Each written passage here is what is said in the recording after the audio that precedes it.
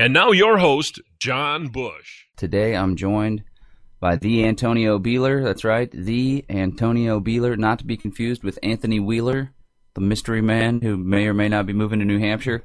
Antonio, how you doing today? Good. Thanks. Excellent. So, we're doing the Peaceful Streets Podcast. Tell us about the Peaceful Streets Project in case it's somebody that's been hiding under a rock and isn't familiar with the dopest police accountability organization in the universe. Peace Accountability Project is a grassroots organization trying to change culture by encouraging people to stand up to the police, stand up for one another, flex their rights, use technology to expose criminal acts of police, and ultimately just change the way that we talk about police and interact with police. We've had a lot of success. We are super excited about the summit that's coming up on August 17th here in Austin, Texas. People from around the country should definitely come down for that. It is going to be epic. And right now we have about a half dozen active chapters, but by the end of the summer, if every chapter that has indicated that they're ready to move forward does so, we may have anywhere from 24 to maybe 30 chapters operating. You said culture change. What exactly does it mean to bring about a culture change?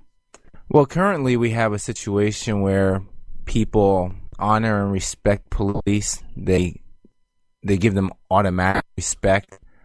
Juries tend to believe the words, the testimony of a cop. When someone's harmed by a cop, the media comes right out and defends the cops, and it puts the victim in a horrible situation where not only were they victimized, but now all of a sudden everyone thinks that they're a criminal. And so I think culture change requires us to see the police for what they are, an aggressive, violent gang. I would like to see people stop throwing out the refrain, not all cops are bad. It doesn't help a victim in any way. It certainly doesn't help drive change within the police organization. You never hear anyone say not all rapists are bad or not all murderers are bad. And just get people to rally behind each other when they see cops doing something that's wrong, to intervene, verbally or physically if necessary, and start bringing down these really bad cops one by one through non-sort of government actions, because we can't expect the government to protect us anymore. So going out to these officers' neighborhoods, letting their friends and families know what they do, letting their wives or husbands' businesses know what they do, in a manner that will create some repercussions for really bad behavior. Wow. Sounds like an organization I can get behind. And it's not about changing the culture regarding the way people think about police officers, but also changing the culture of the community that exists or that doesn't exist, and changing the culture from a culture of stay in your home, be isolated, just worry about yourself and your family, to a culture of community awareness and community cooperation, where people are more public in the streets, more friendly with one another. And if someone's having a problem down the street, people take it upon themselves to see what they can do to help that problem. If it's dealing with a private criminal or a public criminal, which is even more dangerous, because as Beeler said, police are always given the benefit of the doubt, even when they engage in murder. So it's important to crack those norms, and to encourage people to change the way they see the world, change the way they see police, change the way they see that their role in creating a just society. Right? There's a lot of people that aren't participants in this effort, in large part because they're afraid, I think. So we're hoping to overcome that fear through community and through showing that there's strength in numbers. And would you say that that's happened? I know there's been a lot of people who have progressed and who've been involved with Peaceful Streets for a while, but have you seen people be empowered by this movement to where maybe beforehand they would have been nervous about filming the police, or they would have never even dreamed of standing up to a cop or talking back to a police officer or flexing their rights, but since this movement has been created here in Central Texas and across the country, do you think that's changed for some people? Absolutely. And I actually see people who formerly were cop apologists doing it, and I think that's really powerful. One of the things that's been most troubling to me is to see people who've been victimized by police who defend police because they don't want to come across as this anti-cop person. When it comes to and they lash out and they insist on the fact that not all cops are bad. Let's not make this, a campaign against all police. And then, through this process and being introduced to a community of people who aren't going to judge them because they dare to question police, and they're not going to tell them that they were asking for it, or that they were inviting it somehow. That we have seen some really positive change where the victims who were formerly apologizing for the police are now some of the strongest voices against the police. And, I count myself in that crew. After my New Year's Day incident, I did go out there and give multiple interviews where I said, I know not all cops are bad. And I never had a cop step forward and do the right thing. So. Weren't there a couple cops, though, that were not so bad, at least? Or what were you saying last night, that they're the halfway decent cop of the month or whatever? Tell us about those cops, because every once in a while cops actually do protect and help people, but in most part they're enforcing, they're doing revenue generation, cracking skulls, they're furthering the drug war, which I think takes up a lot of their time. But there was a couple cops in Austin that actually saved some people's lives. That was pretty exciting. What happened there? Yeah, and we haven't been able to confirm that the second case was APD. We've actually tried to confirm it, but we think it was. But the first case was there was an apartment fire, and two cops went door to door knocking on people's doors, telling them to exit the apartment building, and they apparently suffered some form of smoke inhalation. We don't know who the cops were. Austin Police Department didn't promote their names or their story. They were too busy defending criminal coward cops. And then there was another case in McKinney Falls, which is a beautiful park in South Austin that not many people know about. It's absolutely gorgeous inside the city limits. It's so nice. But there were 3 people that were swimming there. Something bad happened, and 2 of the people ended up drowning. But 2 uniformed personnel jumped in the water. We think that they might have been APD, and the 3rd person did not drown. And so, they're definitely at least halfway decent cops. You definitely want to honor the actions that they took on that day, but then you wonder why none of these cops who are willing to perform an act of heroism would not stand up to a criminal cop who's destroying lives, all the time. In pretty much every community across the nation, unless you live in a really, extraordinarily affluent little hamlet somewhere, it's hard to believe, or where there's only one cop, it's hard to believe that there's not some sort of victimization going on. Yeah, in the first place, they operate by being paid through stolen money, so I think that's immoral. Just on the surface, that their jobs are funded through coercive tax money, and a lot of the money, I guess, that funds their jobs, I don't know if this is true or not, but I'm sure a lot of it comes from the tickets and the revenue that they generate. So they have an inclination to keep on ticketing peaceful people. And then the thin blue line, let's chat more about the thin blue line and the problem that presents the public on the other side of this break, and we'll get you up to date, you listeners out there, on some police accountability, police abuse stories. There's always plenty to choose from. And we got some breaking news on the Police Accountability Summit front coming up August 17th. Some good news and some bad news, but we still carry forward. Check out PeacefulStreets.com for more information on that front. I guess we could chat about we're going to talk about the thin blue line. So, Beeler, what is the thin blue line? The Thin Blue Line is an elite fraternity amongst extremely low IQ, violent people. It's something that police place as a higher priority than family, and then community, than the law that they pretend to represent, and ethics and morality. Wow, that sounds about right. So. Essentially, it's like this unwritten rule amongst police officers where when one of your brethren screws up, you better cover it up, or else you're going to be going against the thin blue line, and you'll be ridiculed, and you'll be Like in NYPD, somebody went against the thin blue line in a major way by filming and secretly recording the conversations of the superior officers breaking the law and encouraging quotas and stuff like that.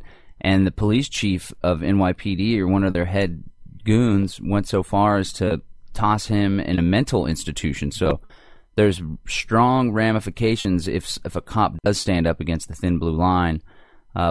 But that's probably the main criteria for what we would determine to be a good cop, when someone can look past the thin blue line, and even if they understand that it's going to come with some personal sacrifice, they may lose their job. They'll likely lose their job, even if they stayed on the force after exposing one of their fellow officers.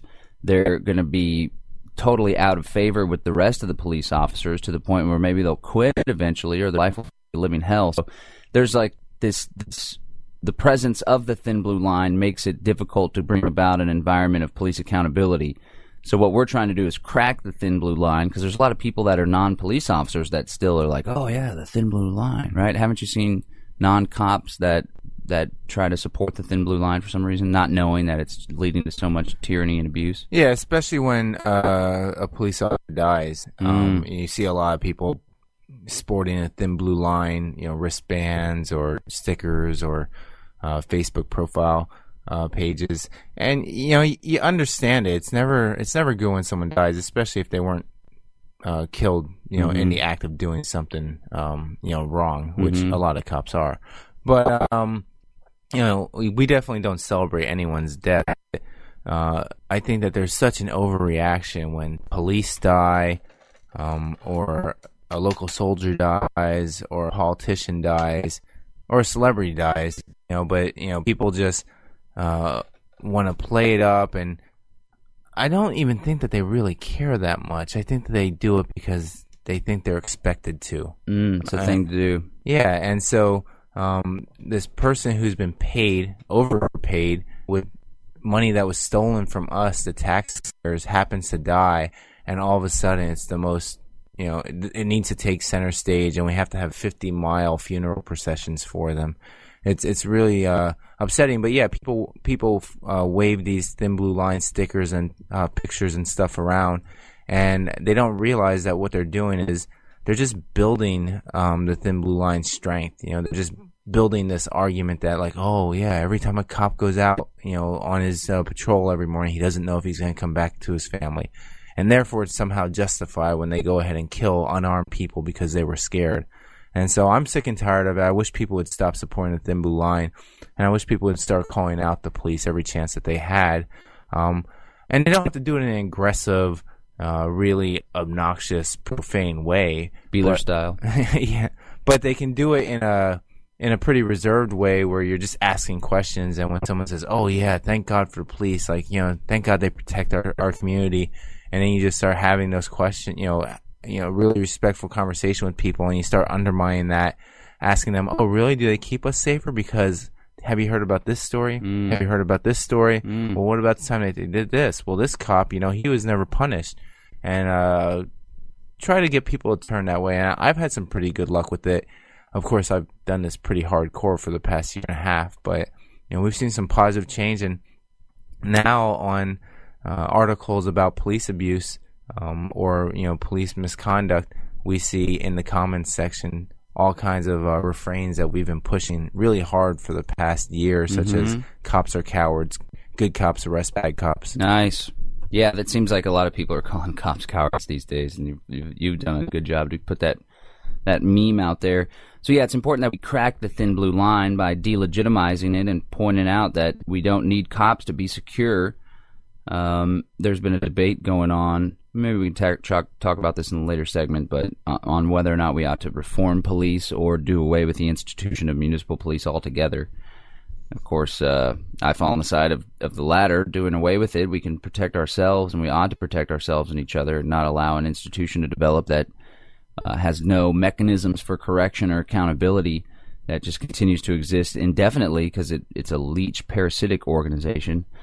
But speaking of leeches and parasites, police raided Adam Kokesh's place. Not to say he's the leech or parasite, but leech cops apparently raided Adam Kokesh's home last night, July 9th, Many people are familiar with Adam Kokesh. Originally, he called for a armed open carry march on Washington, D.C., which would have been highly illegal.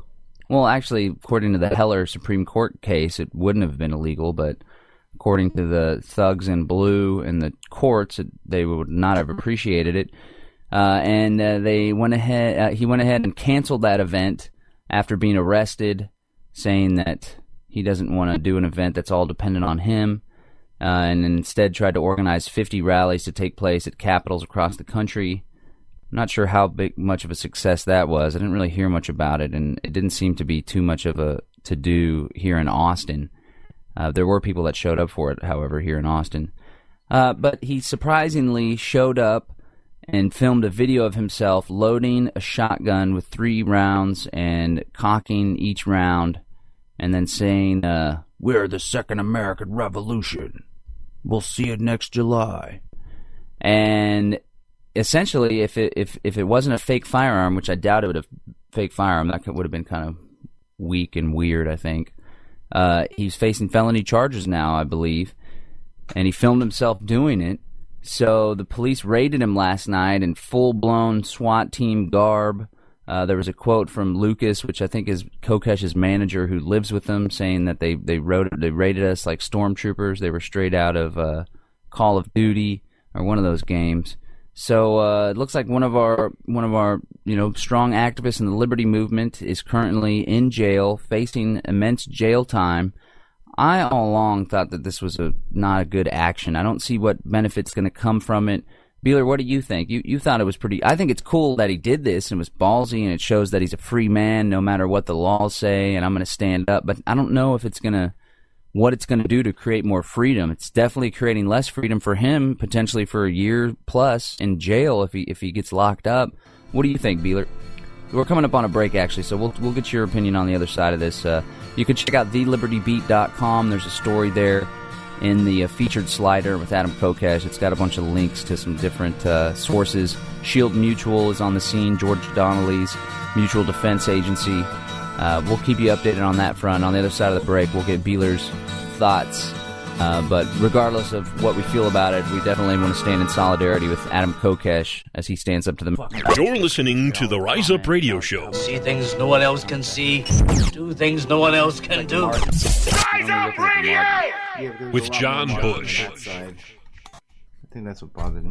That's right. That's what bothers us. We were talking over the break into the show, just led right in, perfect transition, about Beeler's a little bit downtrodden. And we'll get Beeler's take on the Kokesh thing, but we just want to insert this real quick about some comments on a story, police abuse story, and how all the commenters, or overwhelmingly the commenters, were pro-police in nasty ways, even racist ways, right? But I was telling him I don't think that that's necessarily representative of the general public. It's not a good way to get your finger on how people are feeling overall. The whole, hive mind is thinking. Because I think people that post on comments on Facebook or on stories and stuff, you get the extremes of either side. They're the people that are inclined to go log in and post on one way or the other are usually either way anti-cop or way pro-cop. But apparently it made Beeler a little bit, brought him down a little bit about the state of affairs we exist in. What do you think, Beeler?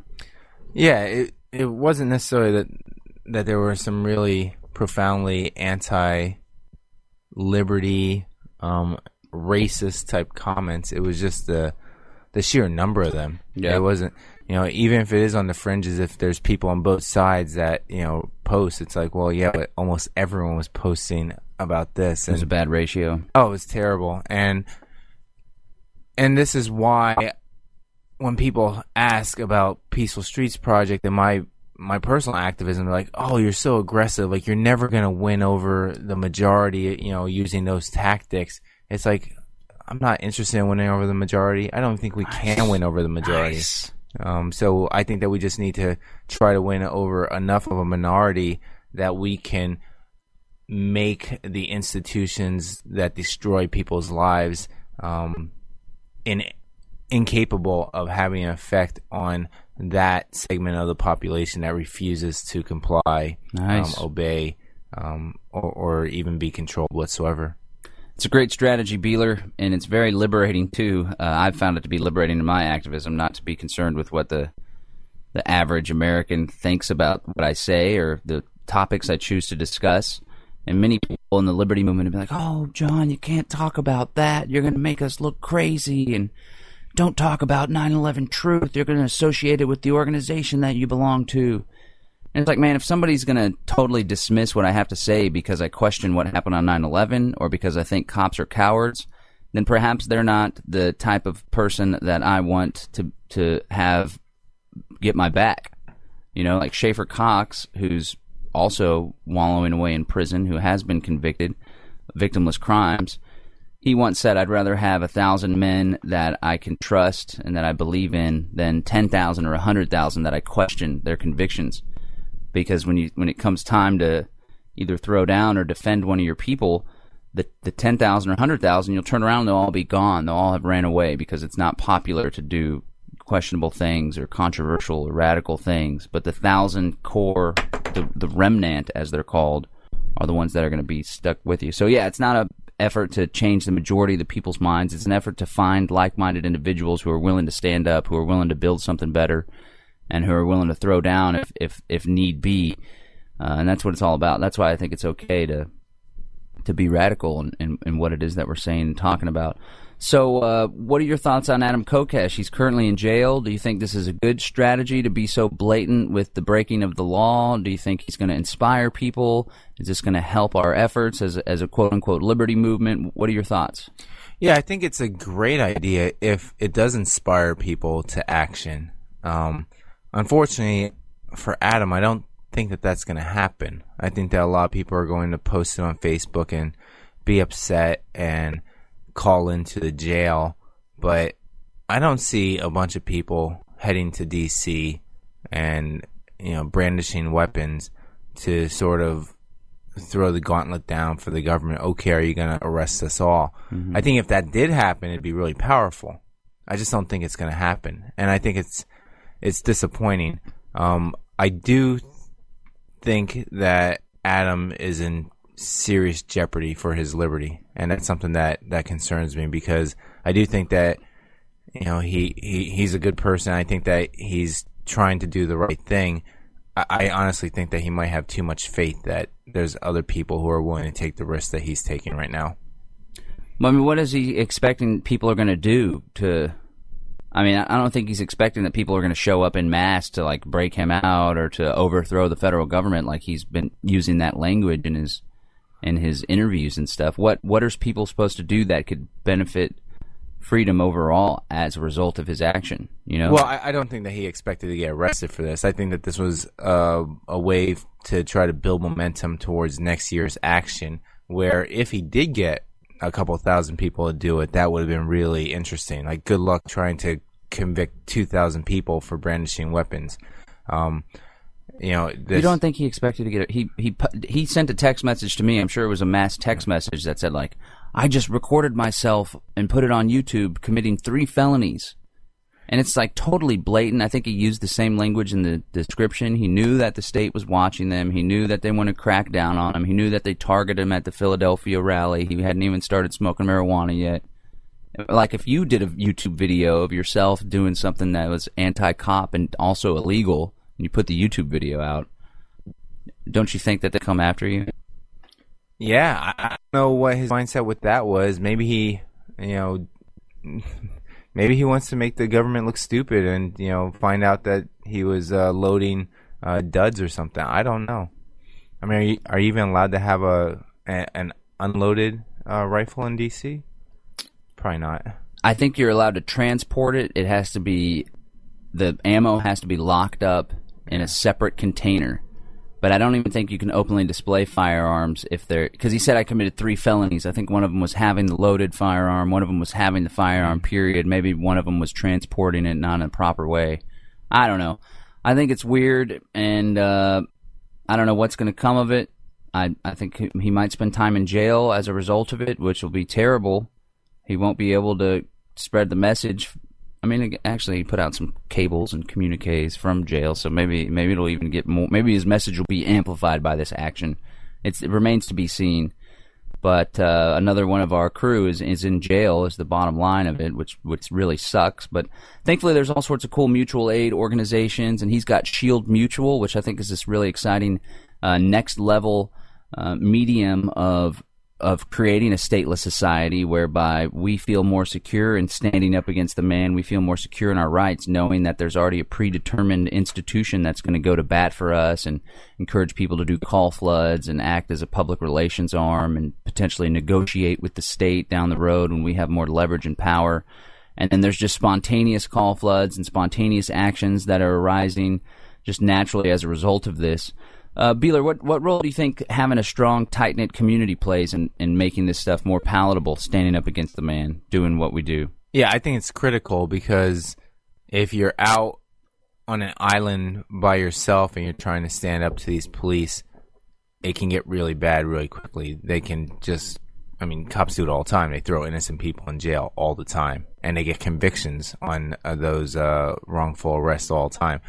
So I do think that there's a lot of power in having a community behind you. I know for me personally, having people show up at my court dates, having people show up, doing call floods and stuff, it allows me to think that, hey, I'm not the only one out there. And so, for all those people who support Kokesh, I definitely encourage them to go ahead and call in and do what they can because it does help empower people. But you've had it where you've had people show up at your court dates as well. I've shown up at your court dates. Enjoy watching you defend yourself. It's always fun. But yeah, I think it's really important, and ultimately, someday there will come a time when someone's going to have to take that stand and say, you know what, I'm not going to comply, and I'm not going to go with you to your prison. I'm not going to allow you to take me away. And if you have a strong army of people who will stand there and refuse to get out of the street, refuse to allow the cops to enter into someone's home, then they won't have a chance. And so I do think that these communities are really important, whether they're geographic or virtual, but in some manner we have to support one another. All right. Good point, for sure. Strength in numbers. We'll be right back on the other side of this break. Rise Up Radio. Peace, freedom, prosperity, and a whole lot of fun. And now your host, John Bush.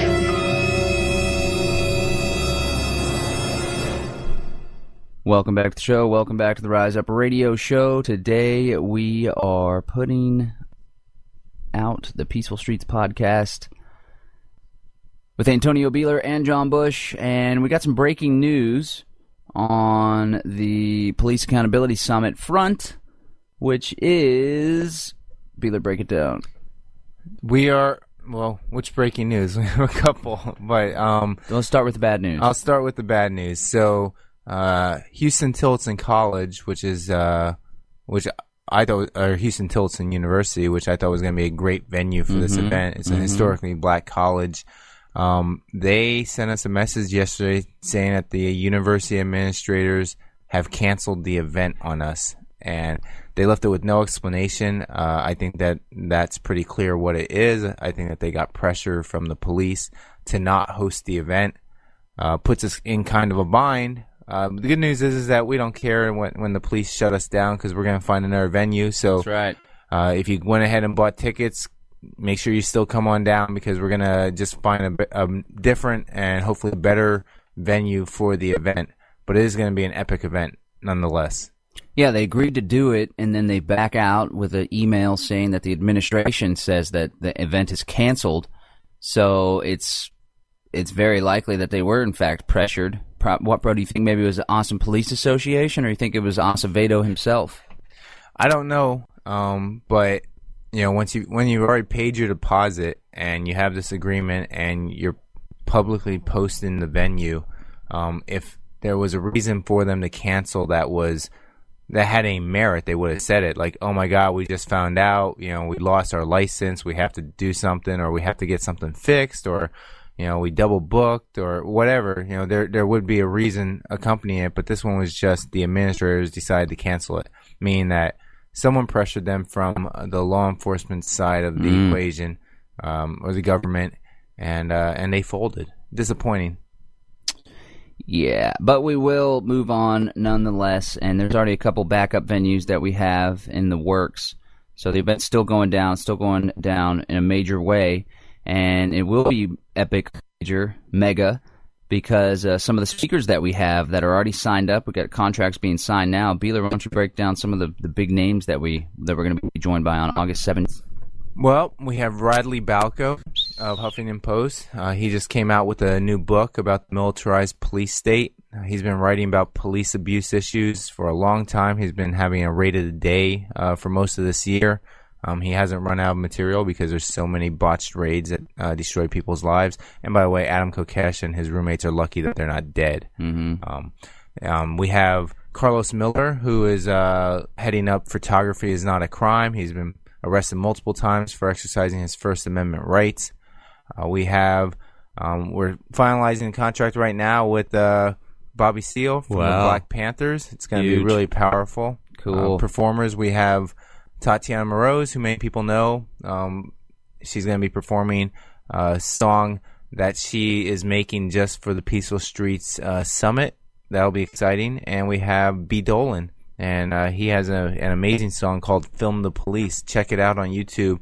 The lyrics are amazing. They redid NWA's F the Police song. Nice. And in a really powerful way. So check that out. He'll be here. He'll be performing as well. That's great. Yeah, it's going to be a really exciting event, August 17th, starting at 10 a.m. We're really pumped to bring this to the community. Beeler, what do you think about, we were talking about community and strength in numbers earlier.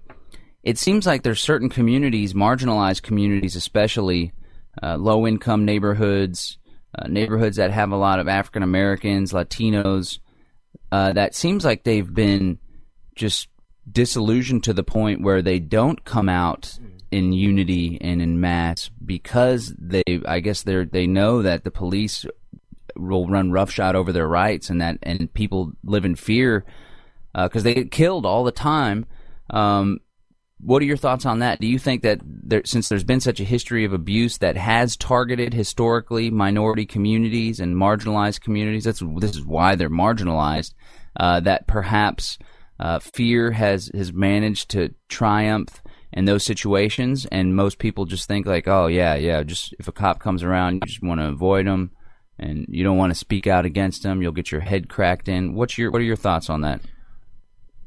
So I was actually reading a story recently of this young 17-year-old black woman who honor student. She graduated high school early, is in college. She was at Denny's. A fight broke out.